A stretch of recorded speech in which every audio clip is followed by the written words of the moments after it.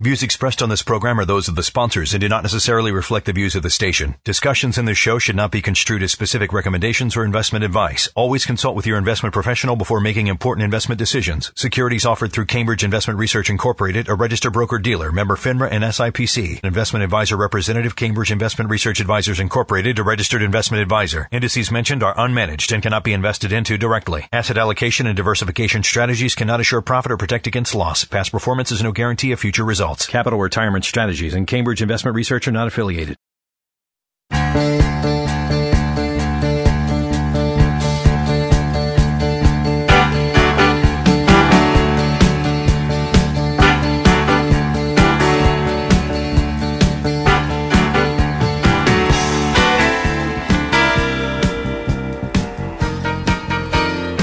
All right, welcome to Plan for Life Now, the podcast. This is our Super Bowl edition. Right, and I think we skipped last week. We're trying to do this weekly. And all the letters, the emails, the clamoring, nobody noticed. No, we're not always trying to do it weekly. We're trying to do it regularly when there is content to be discussed. Exactly. We're not going to force it. It's not like the radio show where we had to do it every week and we had to force it. Right. And some people would say, wow, you guys really had nothing that week. With the podcast, we like to do it when we actually have something. Right. And I'm comfortable saying Super Bowl in conjunction with this because I'm pretty sure that Fox is not going to come after us for using the term Super Bowl. Right. And I'm going to call it the big game. Okay. You call it the big game. I'm not concerned. I didn't even know about that until you brought it up. I forgot about copyright law. You know how people call it. Hey, get your stupid. Big game food. It's just so stupid. All right. Well, we don't usually predict anything other than the Redskin games, but this is a big game, and it's always entertaining because people will be getting this after the fact. So I think we should make Super Bowl predictions. First of all, even before I make my prediction, I'd like to predict what your prediction will be. Right? Interesting. This is taking things to a new level. All right, let's hear what you think my prediction will be. First of all, well, if it's not too complicated, I think you're going to predict against the Patriots because I don't think you like the Patriots because pretty much nobody outside the Boston area really likes them. And except for you. Except for me, which is what I was getting to. So I thought you were going to pick the Falcons 27-21 over the Patriots. Wow. Well, actually, my actual prediction is I think the odds makers in Vegas are very, very accurate in this game. Okay. I think it's going to be, I hope it, and think it's going to be a close game. And I don't like the Patriots. Yeah. So I will be rooting very much against this pick. But something tells me, my gut instinct is it's very hard to bet against Bill Belichick and Brady. So I feel like the point spread is really right on. So I'm going to go with 31-28 Patriots. Okay. And they are favored by 3. And I am rooting very much against this pick. I'm really going to be, even though it's not the Redskins, so it's not that kind of rooting experience. I thought. And even though I'll be, which I really like, I go to a Super Bowl party where I don't have to drive. I'm walking to it. It's nice. Friends of ours who are down the street. So, by the fourth quarter, I'm already happy. It doesn't really matter. So, but basically, I really hope Atlanta wins. Right. You're right about that. So you're pretty close.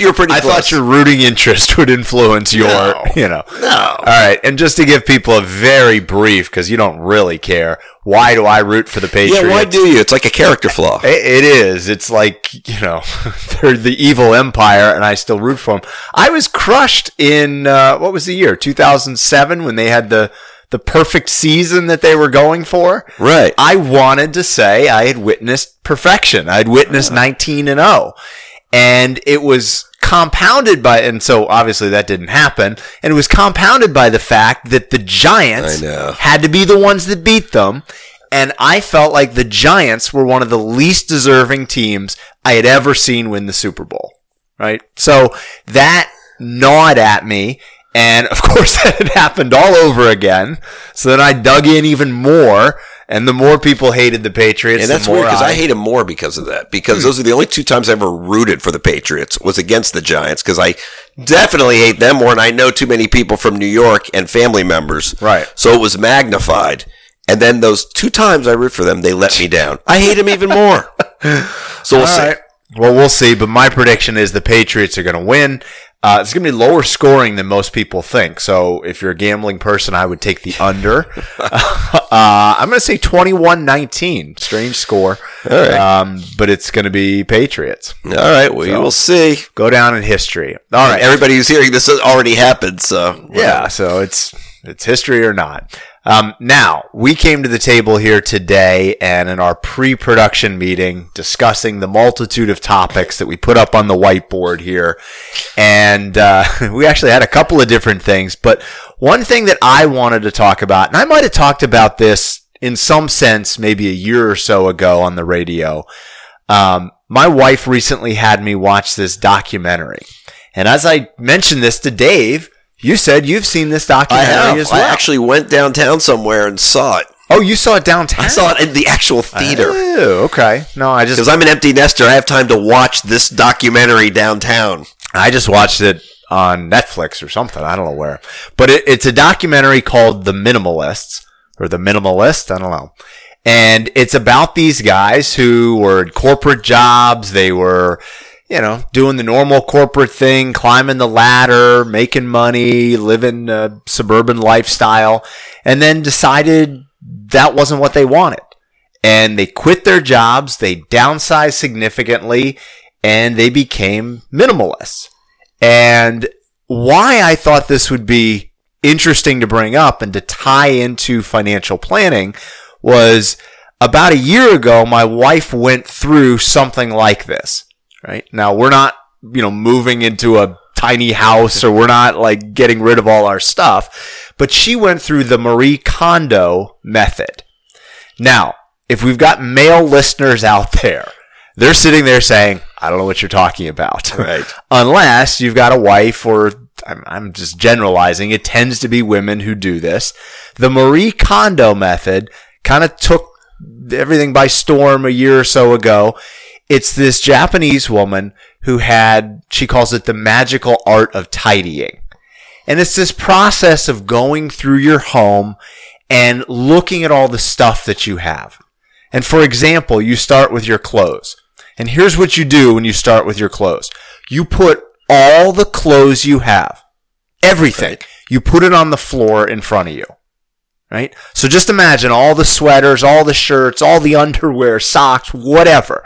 And you go through each object one by one, and you determine what is the purpose of this object. Right? Is this really still helping me achieve what I want to achieve? And she, of course, takes it even to another level. Does this spark joy in me? Right. I've heard that. Now, if anybody out there has been through this, they're just jumping up and down right now going, oh my God, I've gone through this, It's a long process. I mean, my wife was probably doing it for 4 months, because think about all the stuff you have in your house. It's a lot. I haven't done this, but we've done something similar. And the amount of stuff you have just in your closet, clothes-wise, it's unbelievable. Absolutely incredible. And unnecessary. A lot of it. You don't wear it. This is the point that I'm getting to, is that a lot of it's unnecessary. You go through it, and you look at different objects, and this was the response I would often have. Oh, well, I don't really like that sweater. I never wear sweaters. They're itchy. Right. It makes me hot. I'm always hot. I don't like the sweater. But my mom gave it to me, and I feel really bad getting rid of it. I don't think I've seen you in a sweater since I've known you, which is about 15 years or something like that. I think in 15 years, I've probably worn a sweater once or twice. I do not wear them. So and it allowed me to say, okay, you know what? I don't actually need that. I don't need that. I'm going to get rid of it. This is the basic theme, the idea behind the minimalists, behind the Marie Kondo method. And what this has to do, and why I was tying this into your overall financial plan, is we often find that people have a mix of different investments, and they don't know what the purpose is or the point of the different investments are. And you say, well, what is the point of any investment? The point, when we really break things down, should either be to generate income, to give you long-term growth, or to provide you of safety of principal. Right? What's the point of this investment? Why do you have it? And more often than not, it's, well, I was at this job and, I don't know, I just started saving into this account. There's no point. Right. Or in the really bad cases, it'll be, well, I don't know, my buddy from law school sold this to me and I can't get rid of it. He's still a friend or, So there it is in the closet we'll call your financial plan. Sure. So maybe a good analogy would be you might have like 17 of the exact same dress shirts in your financial plan, and you work out of your house. You don't even wear dress shirts, right? You don't just need don't think all about those all the funds. You have, right. And some of you have multiple 401ks and IRAs and whatever out there, and all those have a bunch of funds and stuff. And who knows what's repeating, what you need, what you even know what you have, right? So. And I mean, this all ties together because quite honestly, people on Wall Street and finance experts, they love to make everything sound very complicated. Hey, we're really smart people. If only you were as smart as us, then you could do this. Unfortunately, you're not. So you're just going to have to trust all this jargon that we throw out there at you. Right. The honest truth is it does not have to be super complicated. Right? I'm not saying, my second grader could do it, but it doesn't have to be 1 million different investments that you don't understand and all this crazy stuff. If you can boil things down to, this is here to help me generate income, this is here to help me grow my money, and this is here to preserve capital. If you can use those 3 categories, I think you're doing pretty well. Right. And then even if you break it down to many people, most listening to this podcast who work with a financial advisor, you still need to understand the concepts and the common sense. It's not going to be that hard, even if you don't understand exactly how a bond fund works. Right. Or exactly what a bond is. Right. But if you understand what it's supposed to do for you and how it works in general, and then you can use common sense for every other investment you have. It's common sense a lot of people have. But somehow you're absolutely right. When it comes to their money, when we start with a lot of people, it's just, this is the phrase of the business, junk drawer. Mm-hmm. Perfect. And now, oh boy, Steve, you came up with you did your homework for this podcast. Well, it was just your tie-in analogy was spot on. That was good. Here, I'll just give you a glimpse when I was thinking about all of this, the other thought process that was going through my head. So just to, we love analogies here, and I just think they make some of these concepts easier to grasp onto. Another analogy that I was thinking of was the analogy of a blueprint for your financial plan. So I've told you, Dave, about how we're going through this remodel of our kitchen, and we're kind of redesigning and moving things around, knocking down walls, and part of this process, there's a 3D designer that we're working with, and she's generating these 3D images. Right. But she had to come out and take all these measurements and get the exact, because you can't put a dishwasher in that's 48 inches wide if you've only got 45 inches of space. Right. Right? I mean, it's got to actually fit in there. And she did all this and put it all together. And I said, gosh, I'm thinking to myself, where would the contractor be if they don't have these plans to go off of? Right?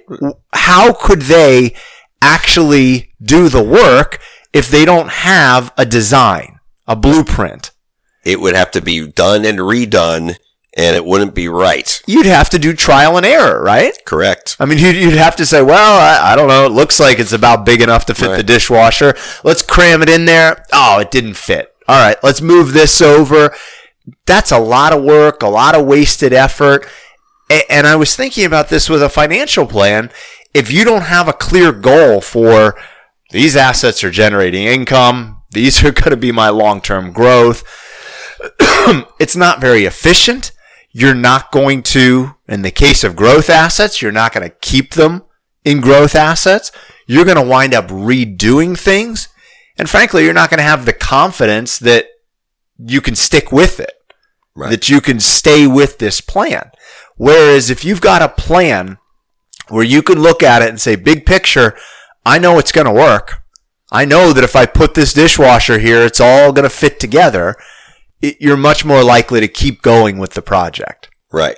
So and when you're younger, it's not as important because the project's not for 30 years when you're 35 years old, so you're not going to worry so much about it. Right. When you get closer, 50s and 60s, you better have your plan put together and done the right way. So along those lines, the next topic we were going to talk about today was what came out in today's news, and I know people are listening to this after the fact, but I don't know if a lot of you know this or not. Donald Trump's the president now. Yes. And he is basically not a big regulation guy. So Obama, and really coming off 2008, you had tons of regulations in every field of finance. When you look at individual workers like us, banks, 401ks, whatever, the whole 9 yards of the Dodd-Frank regulation. And Trump has come in, and although he was kind of nebulous, didn't really talk a lot about this part in his campaign. Today was a big day in the news because it looks like he's going to be directing the Department of Labor to say, you know, that whole fiduciary thing. I'll let Steve explain what that is. That whole fiduciary thing, not so much. All right, let's just retouch on what the fiduciary rule is again. I know we've talked about it many times in the past. I'm sure there's an old podcast that we've done about it. The fiduciary rule quite simply says that an advisor has to act in your best interest, right? This is supposed to put advisors on par with attorneys and doctors, where a doctor is held to a standard of care where they have to put the patient first. Right? You can't have a doctor saying, hey, Dave, why don't you go get your appendix out? You know, you really should go over and get your appendix out. Why is he recommending that? Because the surgeon's giving him a kickback. Right. To get your appendix out. Right? You'd be pretty upset. You go, God, I just got my appendix out. It was painful. It was annoying. Could have been dangerous. Just so the doctor could get a kickback. Well, in the financial world, unfortunately, advisors are not held to that standard if they are simply salespeople, right? Now, this is where it gets a little confusing because a lot of advisors, like us, work in two capacities. As a registered representative or salesperson, and also as an investment advisor. And as an investment advisor, you are held to that fiduciary standard. But the bottom line is they were trying to make that fiduciary standard across the industry, and it was set to go into effect April 10th. Hundreds of thousands of financial companies, insurance companies, mutual fund companies have been scrambling to deal with that, and now they are delaying that to review it. Right. So the pros of having the fiduciary standard for everybody are pretty obvious. If you're listening to this, you're going to say, you know, I want my financial advisor to do what's in my best interest. Right. Because the other option is what's suitable. Yeah. And lots of things could be suitable. Like when you talk about removing your appendix. Well, since most guys your age eventually are going to have a problem with their appendix based on whatever meds you take, we just removed it. It's suitable. Versus in my best interest, it's really not good to cut me open for no real reason. So obviously doing what's in your best interest seems to the regular person out there, consumer, to make the most sense. Steve and I are big proponents, and we are held to the fiduciary on the investment side, but we're also proponents of anything that when you're working with, you're similar to your health analogy. I think money is second most important to people's health. Well, it's not. You know, there's other stuff, but there's health, family, God, money, however you're going to rank those things. But the bottom line is, so that's the way we think. But the opposite argument of that is that all the regulation that most financial advisors are doing what's right for people. I agree with that, honestly, but there are a lot who But aren't. you gotta have it to protect those Right, but ultimately the regulation on a lot of things, this was going to cause a lot more paperwork, regulation, stuff like that. You and I both agree it's worth that to keep that fiduciary standard held as law. Yeah. But I'll tell you why I think it's important more. Because without the fiduciary thing, what the predatory salesmen basically come up and do what we think is the opposite of what's right and say that X product, X stock, X mutual fund, X annuity, X life insurance policy is the answer. Yep. So I'm just going to tell you about the holy grail answer. You'll just buy the quote answer. Yeah. And you'll be okay. And there is no such thing as one product being the answer to all of your financial planning woes. Right. No, it's really scary when you see I'm using air quotes here, quote unquote advisor. The solution for a client is the same if that client is 50-year-old, self-employed, no pension, no anything, or 65-year-old person with a full pension and very conservative. The product is the same regardless of the client. Right. That's not right. Product is the problem. Right. Ultimately. Versus how do we do business? And I think the best advisors in this country do business the same way. When they meet a client, the first thing they're doing for one whole meeting, the first meeting is all about the client. Right. It's not even about what we're going to do for the client. It's what's the client situation. There's so much information to gather on both physical and emotional about a client before you even move to the next step, which is putting together a plan based on that situation, and then the further steps of honing into a plan with the client with the maybe client. Mm-hmm. Before they actually agree to become a client.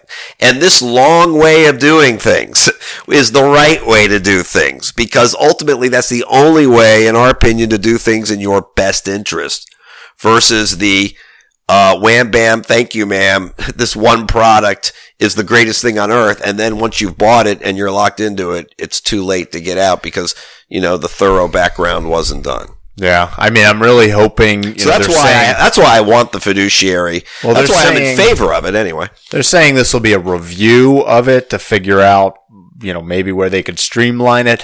I mean, the rule was not perfect or is not perfect, but it's a lot better than the way things were. So I'm hoping that they can come up with something to keep that into effect. Because, frankly, I think our industry needs that, because those, even if it's 90% or 95% are doing the right thing, it's those 5 or 10% that really make things hard for everybody else, because they're just selling a product, and that's a problem. All right, let's wrap it up here today. Thanks for joining us. We will see you next week.